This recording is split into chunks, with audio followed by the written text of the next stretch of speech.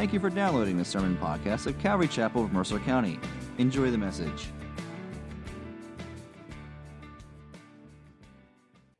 We are in Matthew chapter 7. We're in verse 15 where, if you were here last week, you're probably like, didn't we do verse 15 last week, verses 15 to 20? And the answer is yes.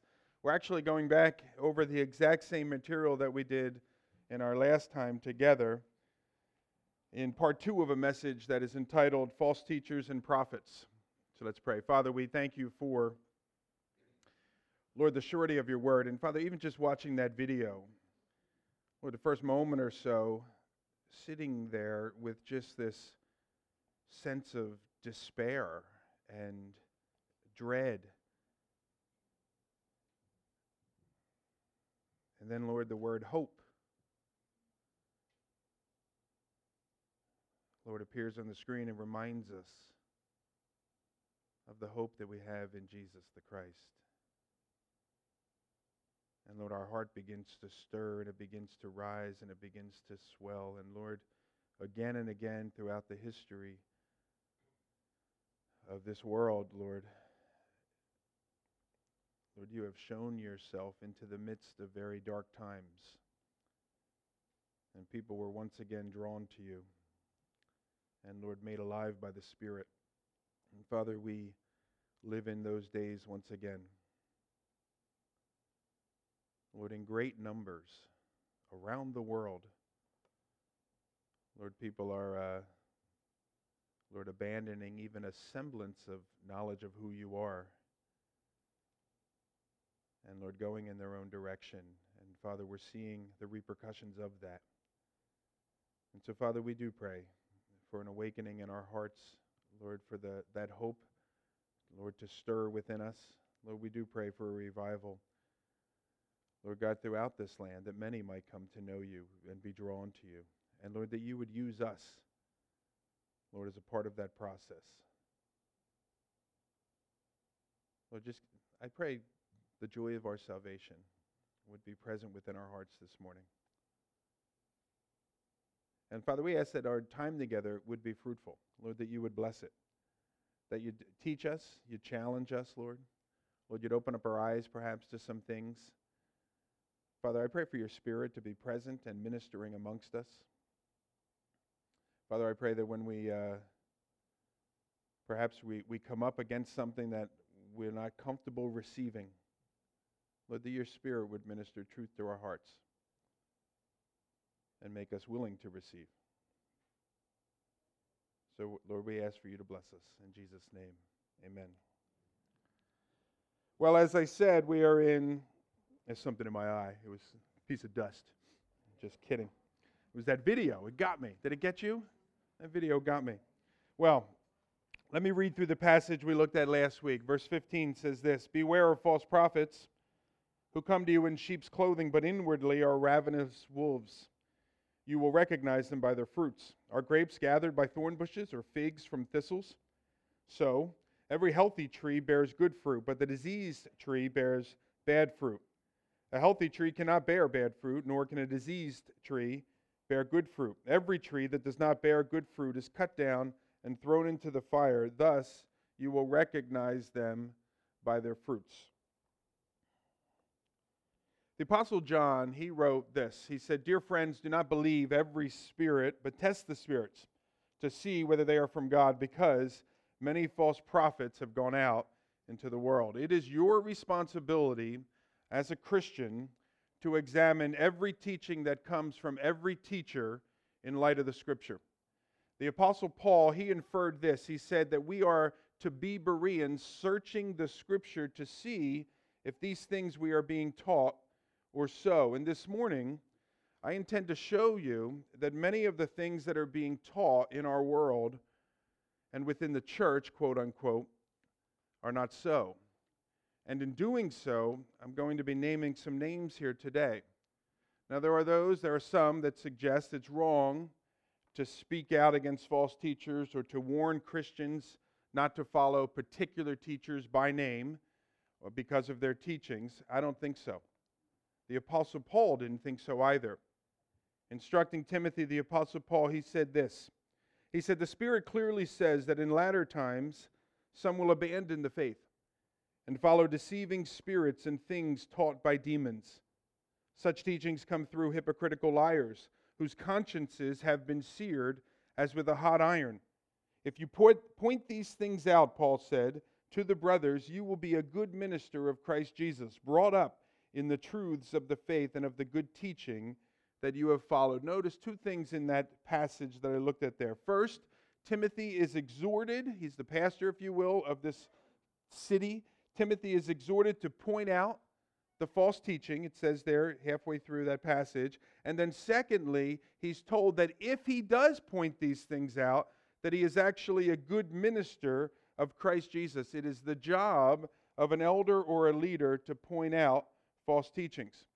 Notice one more thing. Not only does Paul encourage Timothy to point out false teaching, but he also mentions false teachers by name. Paul told Timothy in the first chapter of his first letter, he said, after he goes on, he talks about these false prophets. He says, some have rejected these and have shipwrecked the faith, and among them he names Hymenaeus and Alexander.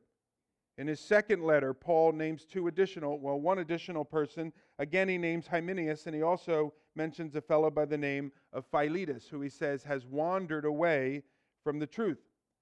Now we know this. We learned this a couple of weeks back, that we have no ability to judge another person's heart or their motives. But we can and we must judge their teaching and the fruit of their ministry.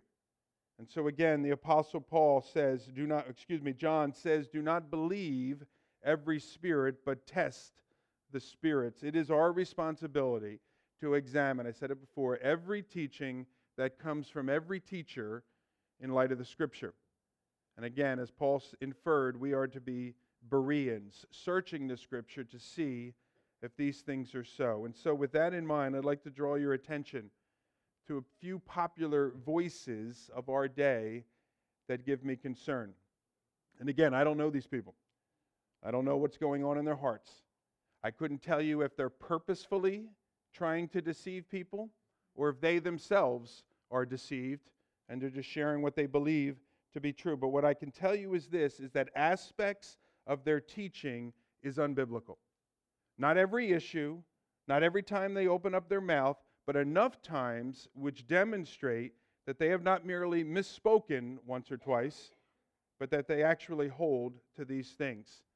Now, I gave you 6 ways that you can tell a false teacher last week. I'll run through them quickly, especially if you weren't here, it'll help you. 6 ways that you can pay careful attention for the false prophets that, as Peter said, will arise among you. Number 1 is if they predict the future and say that God gave them a prediction of the future, does it come to pass exactly as they say? Number 2, does what they say line up with God's word? Because as we know, God will never contradict his word. Number 3, does it produce good fruit in them and in their listeners? Number 4, is that person or that ministry a true servant? And I asked the question, who is serving whom in that ministry? Number 5, are they drawing listeners to themselves or are they drawing listeners to Jesus? And then finally, and perhaps most importantly, is the ministry presenting Jesus as the only way to salvation? Or rather, is he one perhaps of many ways? Well, we know this. We know that false teachers and teachings are going to come from a myriad of different places. You and I need to be on our guard from the messages that we hear and take in, both by those that name the name of Christ and those that do not. We need to be careful and consider and weigh the words of both those that are spiritual, quote unquote, and those that are secular. For example, the message of the world system that you need to be on your guard against, both spoken and unspoken in our day, essentially says this: live for today. Life's all about you. Learning to love yourself. Remember Whitney Houston? Learning to love yourself is the greatest love of all, she said. Well, those messages are messages you need to be on your guard against. Those are ideas that run contrary to the Word of God. And they are preached into your life 24/7 by a world system that stands opposed to God. So whether you're at school or at work, or you're hanging out with your family, or you're watching TV, or you're listening to a pop culture song, you need and we need to pay careful attention to the messages that we ingest and how we respond to those messages. We need to pay careful attention to what we hear day in and day out, the world system. Now, a second area that we have to be on our guard against, particularly in this age of diversification, are the various world religions that are out there, that you're increasingly having more and more contact with, no doubt. Religions like Islam and Buddhism and Hinduism and the like. People you know may be followers of these religions. In fact, increasingly, we are moving as a society toward ecumenism, in which essentially we're told that all religions are one and that they ultimately all end up in the same path. We're told that there are many paths to get to the top of the mountain, not according to the Scripture. The Scripture says this: there's one God and one mediator between God and man, the man Christ Jesus. The Scripture says there's salvation in no one else. There is no other name under heaven given among men whereby we can be saved. That's completely opposite from the message that we're hearing in our day. And so in a world where we are increasingly coming into contact with men and women of different faith persuasions, you and I need to be on our guard to discern how that message lines up with the Word of God. A third area that has become increasingly popular in our day is so-called non-religious spiritual persons. Someone will say, well, I'm not religious, I'm spiritual, they will say. Many that embrace the New Age movement fit into this category. Oprah Winfrey, who has been referred to as one of the most influential spiritual leaders, fits this bill.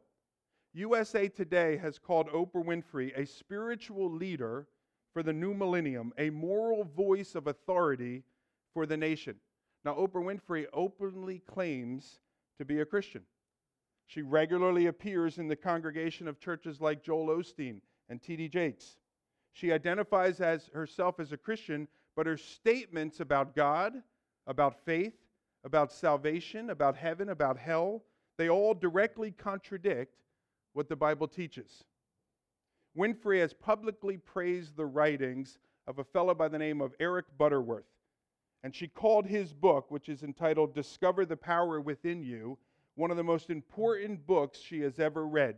In that book, Butterworth says this. He says, Jesus did not come to teach us how divine He was, but to teach that divinity was within each of us. That's not what the Bible says. So though she claims to be a Christian, the key spiritual influences in her life are anything but. Winfrey, she's the founder and chief executive of the Oprah Winfrey Network. It's called the OWN Network, which has an entire section of the network dedicated to your soul, or the soul. And on her website, there's a section, a menu at the top, called Super Soul Sunday.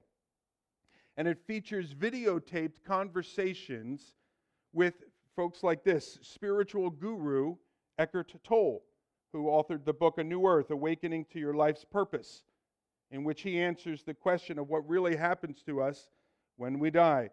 This website, this particular section of the website, it features a conversation with New Age guru Shirley MacLaine. It features a conversation with world-renowned spiritual master, that's how he's described, Panache Desai or Desai.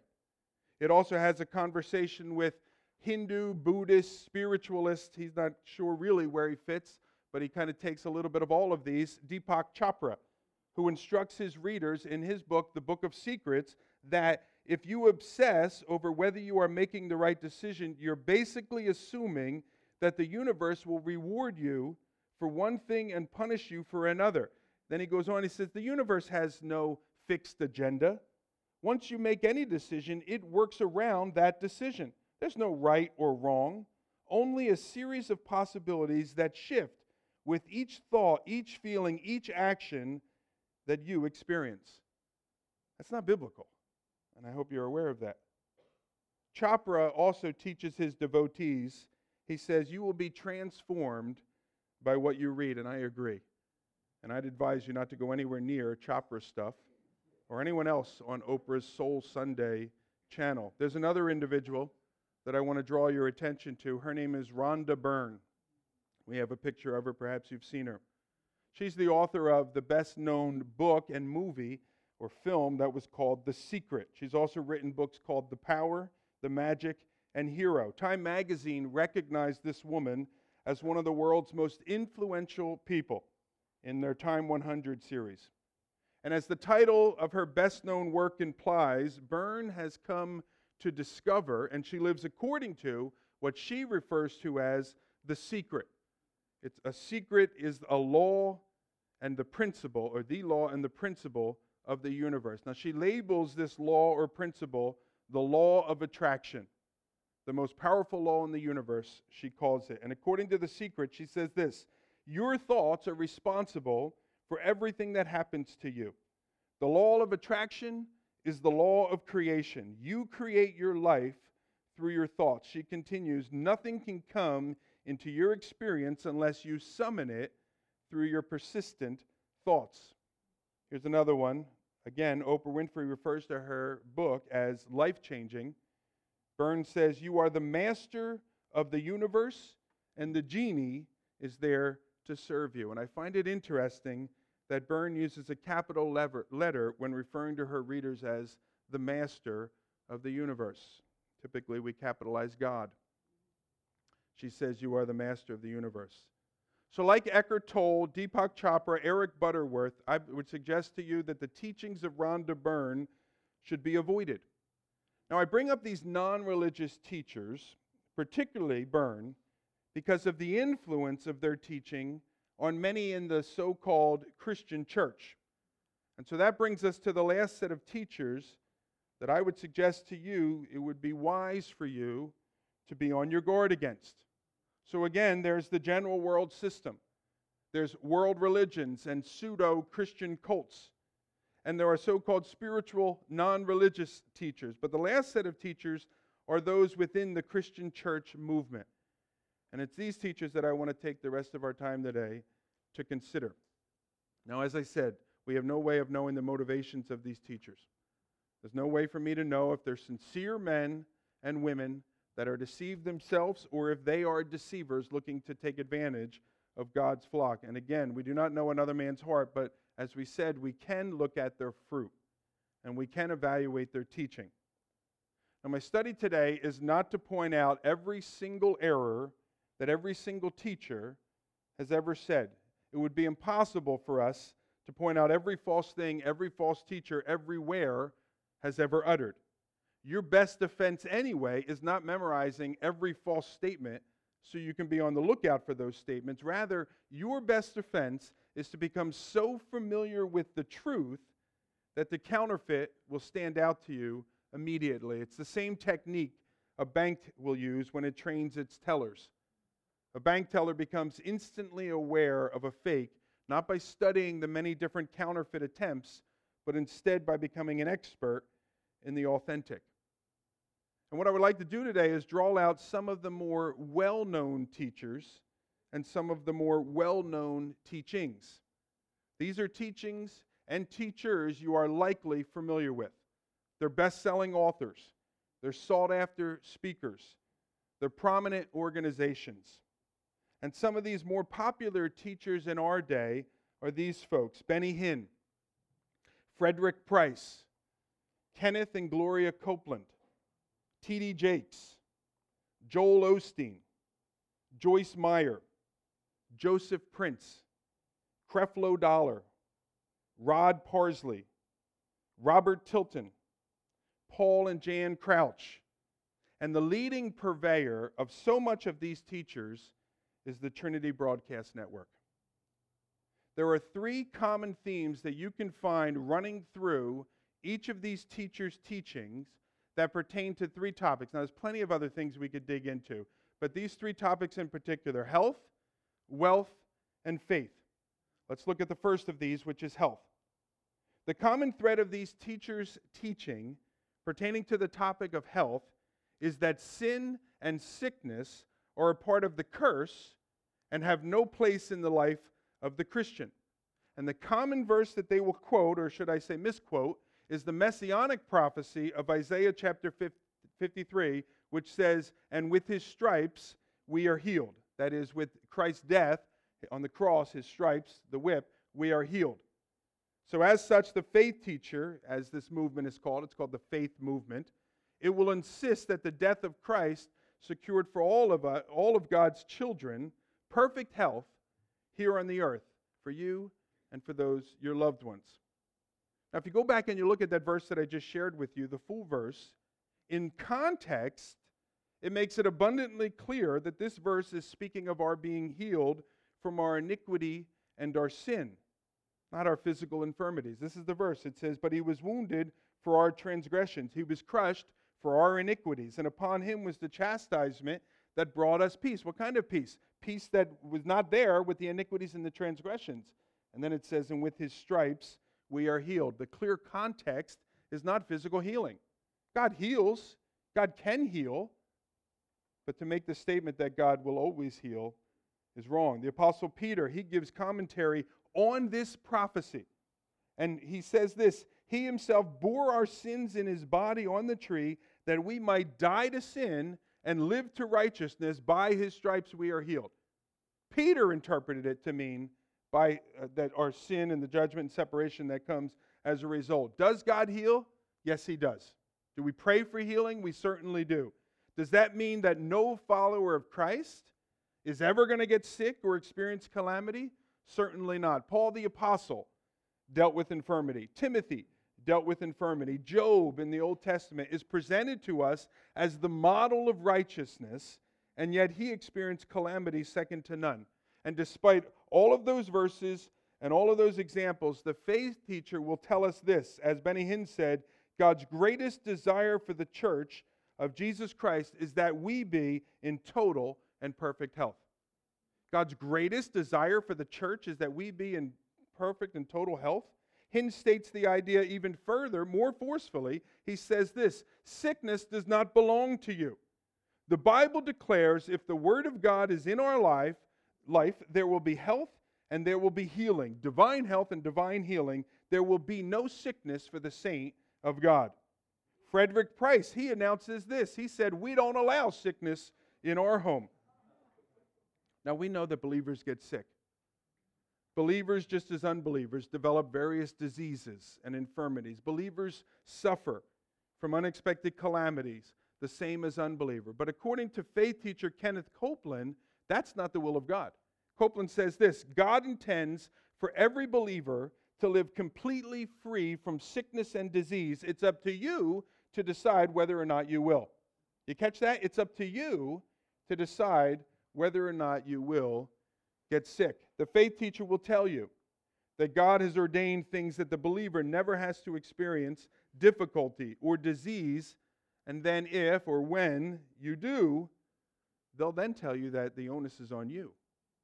They'll say that you're the cause of your sickness and disease, that if you had the right kind of faith, that you would not have to suffer through infirmity or calamity.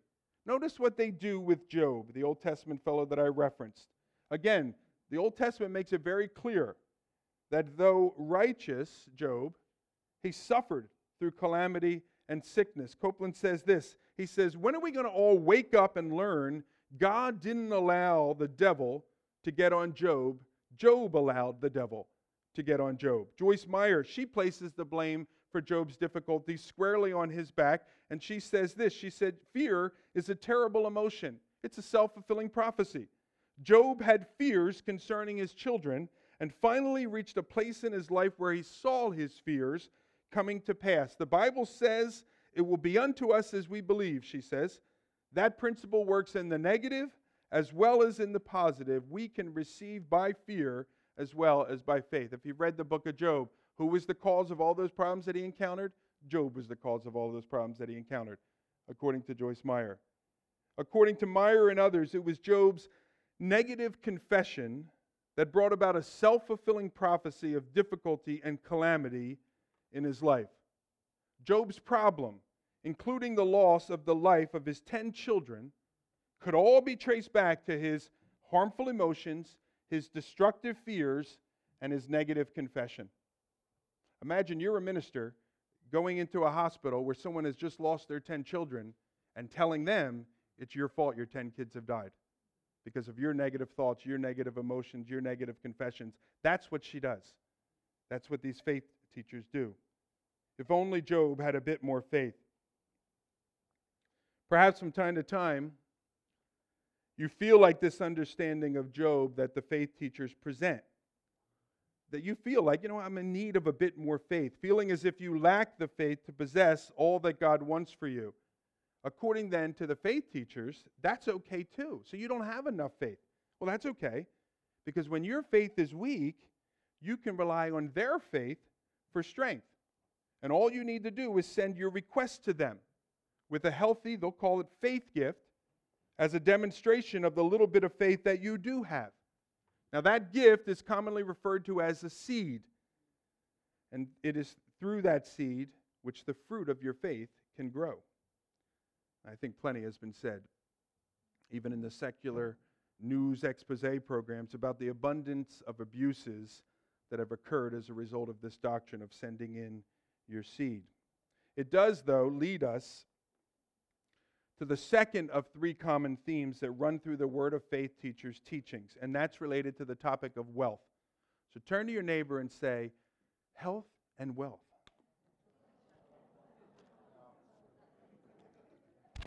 So the second one is wealth.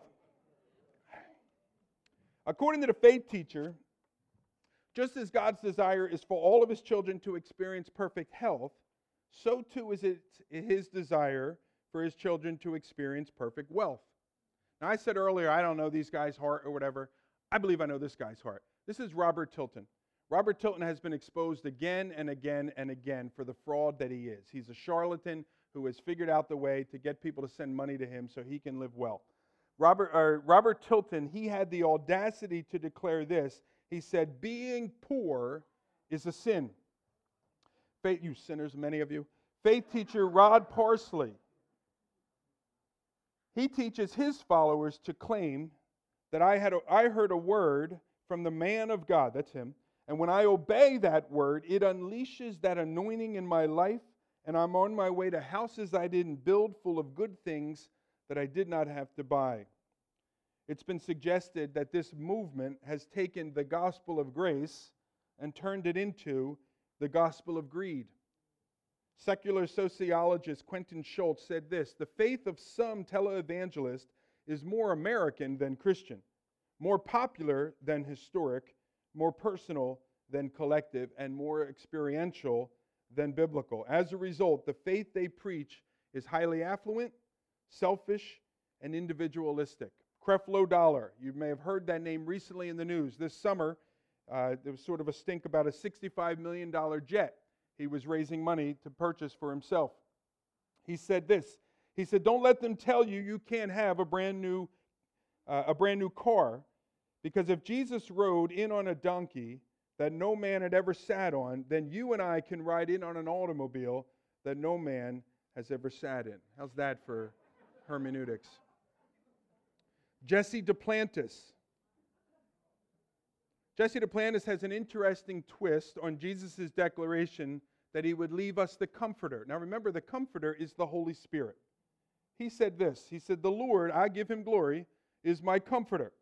And if He is my Comforter, then I live in comfort. That's not only spiritual, that's physically too. Because when you've got stuff, it brings you comfort.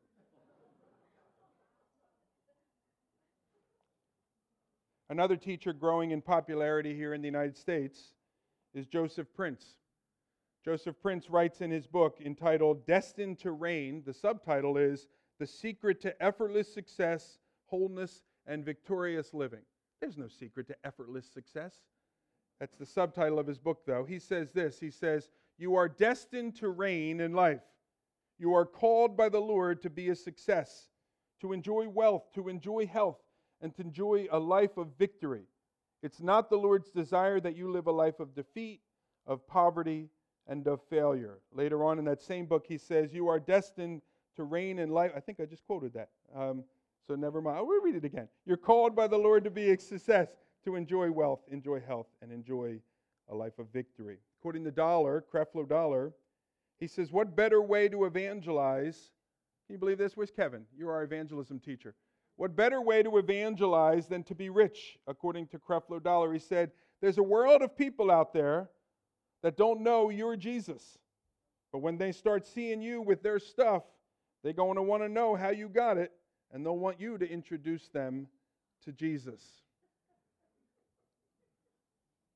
Now, the formula to attain these riches, it can be summed up in a couple of oft-repeated mantras.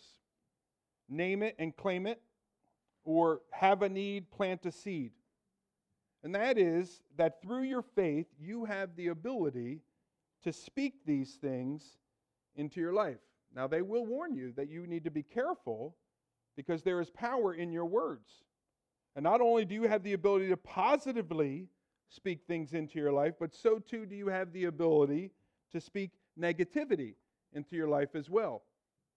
If, however, your faith is not strong enough, the good news is that you can rely, as I said, on the faith of the man of God by sending in your seed. Robert Tilton uses the phrase, seed out of your need.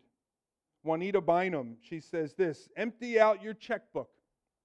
She says, in order to get something you ain't never had, you got to do something that you don't never do. God is saying that He wants you to sow that $100,000 seed. Give some to get even more, as T.D. Jakes clearly implies in this quote. He says, there are certain truths that transcend all principles. It would be ridiculous for me to pray that God would give it back to you. That is, if you give, He'd give that right back to you. Because if all He was going to do was to give it back to you, then you might as well just keep it yourself. That's ridiculous, he says. If you got $100 or $1,000 and you were going to get $1,000, I'll tell you what, you just broke even. You could have kept $1,000 and not gone through the trouble. The clear implication that T.D. Jakes is making is that our giving is a financial investment. Unless God were to guarantee a greater return on your investment, then you might as well not even bother giving at all in the first place. That principle is referred to by faith teachers as the principle of the hundredfold. It comes from their understanding of Mark chapter 10, verses 29 to 30. That reads this way. Jesus said, truly I say to you, there is no one who has left house or brothers or sisters or mother or father or children or land for my sake who will not receive 100-fold now in this time, houses and brothers and sisters and mothers and children and lands with persecutions in the age to come, eternal life. And so this principle of the hundredfold, I think it's best summarized in Gloria Copeland's book, God's Will is Prosperity. She says this, give $10 and receive 1,000. Give $1,000 and receive 100,000. I know that you can multiply, but I want you to see it in black and white, how tremendous the hundredfold return is. In short, Mark 10:30 is a good deal, Gloria Copeland says. Here's my question. If this hundredfold principle actually worked, then these teachers would never again have to ask for money. Instead, they would be giving it away as fast as they could to meet the many needs of the world's inhabitants. And that brings me to the last point that I want to draw to your attention, which is a common teaching amongst these faith teachers, and that pertains to the area of faith. So we looked at health, we looked at wealth, and now faith. And I think this may be the most significant area of the three, because according to these teachers, the degree of your health and the degree of your wealth is directly related to the strength and the amount of your faith. As I said, this collection of teachers is commonly referred to as the Word of Faith movement or the faith movement. And I hate to keep picking on Kenneth Copeland, but he demonstrates the idea pretty clearly in one of his writings. He says this, God cannot do anything for you apart from or separate from your faith. Faith is the source of God's power. You didn't know that, did you? That you controlled God. According to Copeland, you do. Faith movement teachers essentially instruct this: have faith in your faith. And again, in my estimation, this is the most serious flaw of this entire movement. The basic idea is this: your faith is a force that you can use for good or for bad in your life and in the life of others. They refer to this as the formula of faith, which again can be used for good or bad in your life. And according to these teachers, your faith is powerful and your words are a conduit of that power. This is how Joyce Meyer explains it. She says, words are containers for power. They carry creative or destructive power, positive or negative power. And so we need to be speaking right things over our lives and about our futures if we expect to have good things happen. Because what you say today is what you will probably end up having tomorrow. Joel Osteen, he described it this way. He said, I want to speak to you today about the importance of speaking faith-filled words over your life. Words are like seeds. They have creative power. When we speak something out, we give life to what we were saying. It's just like we're planting that seed. And if we say it long enough, eventually we're going to reap a harvest. The process, according to these teachers, it's actually quite simple. Again, we call it the formula of faith. Say it, do it, and receive it. In fact, many of these teachers, they've begun to instruct their followers things like this. Stop asking Jesus. This is what they say. Stop asking Jesus for the things you want or need, and instead claim them as your own. One teacher, Kenneth Hagin, who is sort of like they call him the father of this movement. He lived about 30 years prior to a lot of the guys that are out today. One of these teachers, Kenneth Hagin, who sadly got sick and died of cancer a couple of years back. They had to hide the whole thing because you're not supposed to get sick, particularly not if you're the lead thing. So the guy hid his symptoms for years, wouldn't tell anybody, because to acknowledge his symptoms would be a negative talk, and you can't have negative talk. So the poor guy probably could have been healed of his cancer. But he ignored the symptoms for however long he did, and then when he did finally get sick and had to go in the hospital, they had to keep the whole thing hush-hush. But he said this. He said that Jesus appeared to him and told him. Now remember, if what the prophet is saying disagrees with the Word of God, we go with the Word of God. But they'll say things like, now I know what the Bible says, but Jesus appeared to me and told me this and showed me this. That's what Kenneth Hagin says. He said that Jesus, when he appeared to him, the story goes on, and he tells the story, that they chatted about all sorts of things, including current events and so on, and then finally said that Jesus said to Hagin, I wish people would understand that it's a waste of time for people to pray to me. People need to write their own ticket, he says. Frederick Price, I introduced him earlier, he said this, now this is a shocker, but God has to be given permission to work in this earth realm on behalf of man. Yes, you are in control. So if man has control, who no longer has it? God. When God gave dominion to Adam, that meant God no longer had dominion. So God cannot do anything in this earth unless we let him. And the way we let him or give him permission is through prayer. I think Frederick Price is right. That is a shocker. Because it completely redefines the Christian understanding of God as revealed in the pages of Scripture. In no way does the Bible even hint toward the idea that God is powerless outside of our faith. This formula of faith is not the biblical understanding of faith as given to us in the pages of Scripture, which consists of knowledge, agreement, and trust, not a power that is released by our words for good or for evil. The faith teacher will exhort you to have faith in your faith, despite the fact that the clear teaching of Scripture is to have faith in our God. We're not called to have faith in faith, we're called to have faith in God. The faith movement would have us to believe that everything that happens to us is a direct result of our faith and the words which release our faith. So if only we could learn the right formula, as Hagin said Jesus told him, we would be able to write our own ticket. So what's been your experience? What's been the experience of millions of people that have been swept up into this movement? Are these things true? Absolutely not. And as people come to discover in the movement that they are not, then the accusation is leveled against them that if they only had a bit more faith. If you only had a bit more faith, you wouldn't be experiencing these financial difficulties.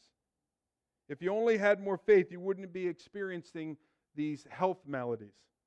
If you only had more faith, your loved one wouldn't have died. And there is the poor soul earnestly trusting God for a healing, believing now that they are doing and believing that they are doing everything that they have been instructing to do, and the healing doesn't come. And where does that leave them? Well, what the faith teacher will tell you and them is that their faith has failed. What that person's more likely inclined to believe is that God has failed. In fact, what countless victims of this movement have concluded as they've come out of this movement is that the whole Christian faith, quote unquote, is a sham, and that God himself is a sham. And the result is the abandoning of the faith as being nothing more than a farce. And that's tragic. And I would suggest to you that's the very reason that the Lord Jesus and each of his apostles were so strong in their warnings against false prophets and false teachings and false spirits, even to the point of naming names, because the faith must be guarded and the flock must be protected. Now, I haven't named every false teacher and every false teaching that is out there these days. I made no mention of the idea of generational curses that is so prevalent in this movement. I made no mention of the teachings that Christians can be demon-possessed, and that the sin that is manifested in our life is most likely attributed to a demon, the demon of lust, the demon of infidelity, the demon of thievery, as opposed to our own flesh acting out in ways that it shouldn't. I made no mention of the increasing tendency to deify man and to demote Jesus from a deity. And we don't have time to dissect every one of these teachers and every one of their teachings. And the reality is this: when these teachers fade from popularity, it's more likely a new teacher is going to rise up and take their place. Similarly, when these teachings get old and stale, a new idea or a new principle or a new formula is going to rise up and take its place. So what are we to do then, and how are we to be protected? We protect ourselves, as I said earlier, by becoming an expert in the truth. Know the truth so well that when a lie is presented, you will instantly be able to recognize it. Now, you may not be able to articulate exactly what is wrong with the teaching or the teacher, but as Pastor Joe Foch says, your baloney meter goes off, notifying you to be on your guard. Become an expert in the truth. If you don't feel you have time to become an expert in the truth, then stay away from those teachers altogether. I told you I turn them on every now and again just to make myself angry or whatever. I don't know why I do it, but I'm intrigued, and I turn it on and I watch a little bit. You know, and I spent the week reading at these guys, considering these guys, and here's an interesting experience. I came into contact with a fellow this week, and he said to me something about, I think I'm getting a cold, he said. First thought that came into my mind is, you don't want to say that out loud because you're bringing that negativity on your life. You see how easy it is for this lie to get into our lives? And so either stay away from it altogether, or if you're going to get into it, I know a guy, he studies the cults. That's his ministry. He points out all the cults. He points out a lot of these guys here.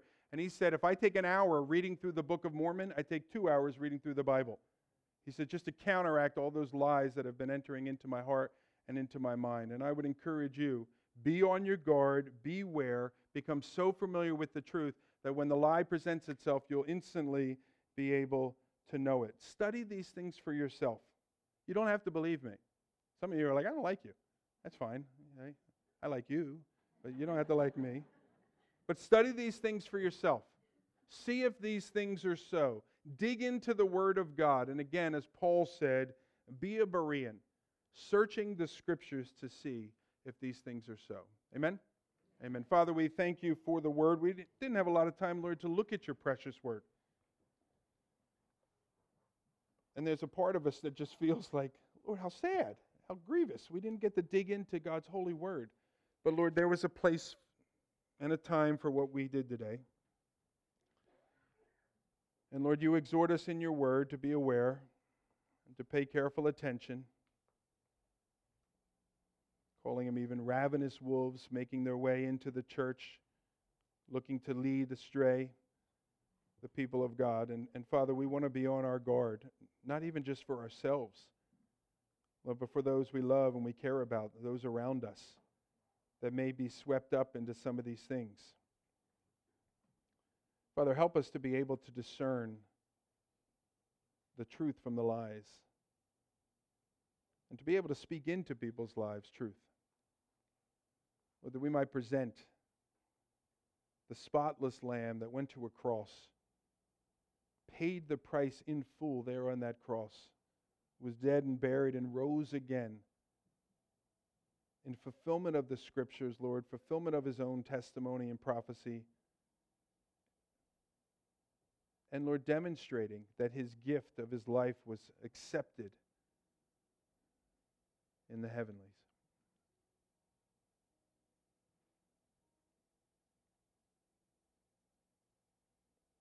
Father, we love you and we want to keep our eyes firmly fixed on you, running this race well. Help us to do that, we pray in Jesus' name. Amen. Thanks again for listening to the sermon podcast of Calvary Chapel of Mercer County. If you would like more information about the church, its ministries, its worship services, or its small groups, please visit ccmercer.com or download the church app to your phone.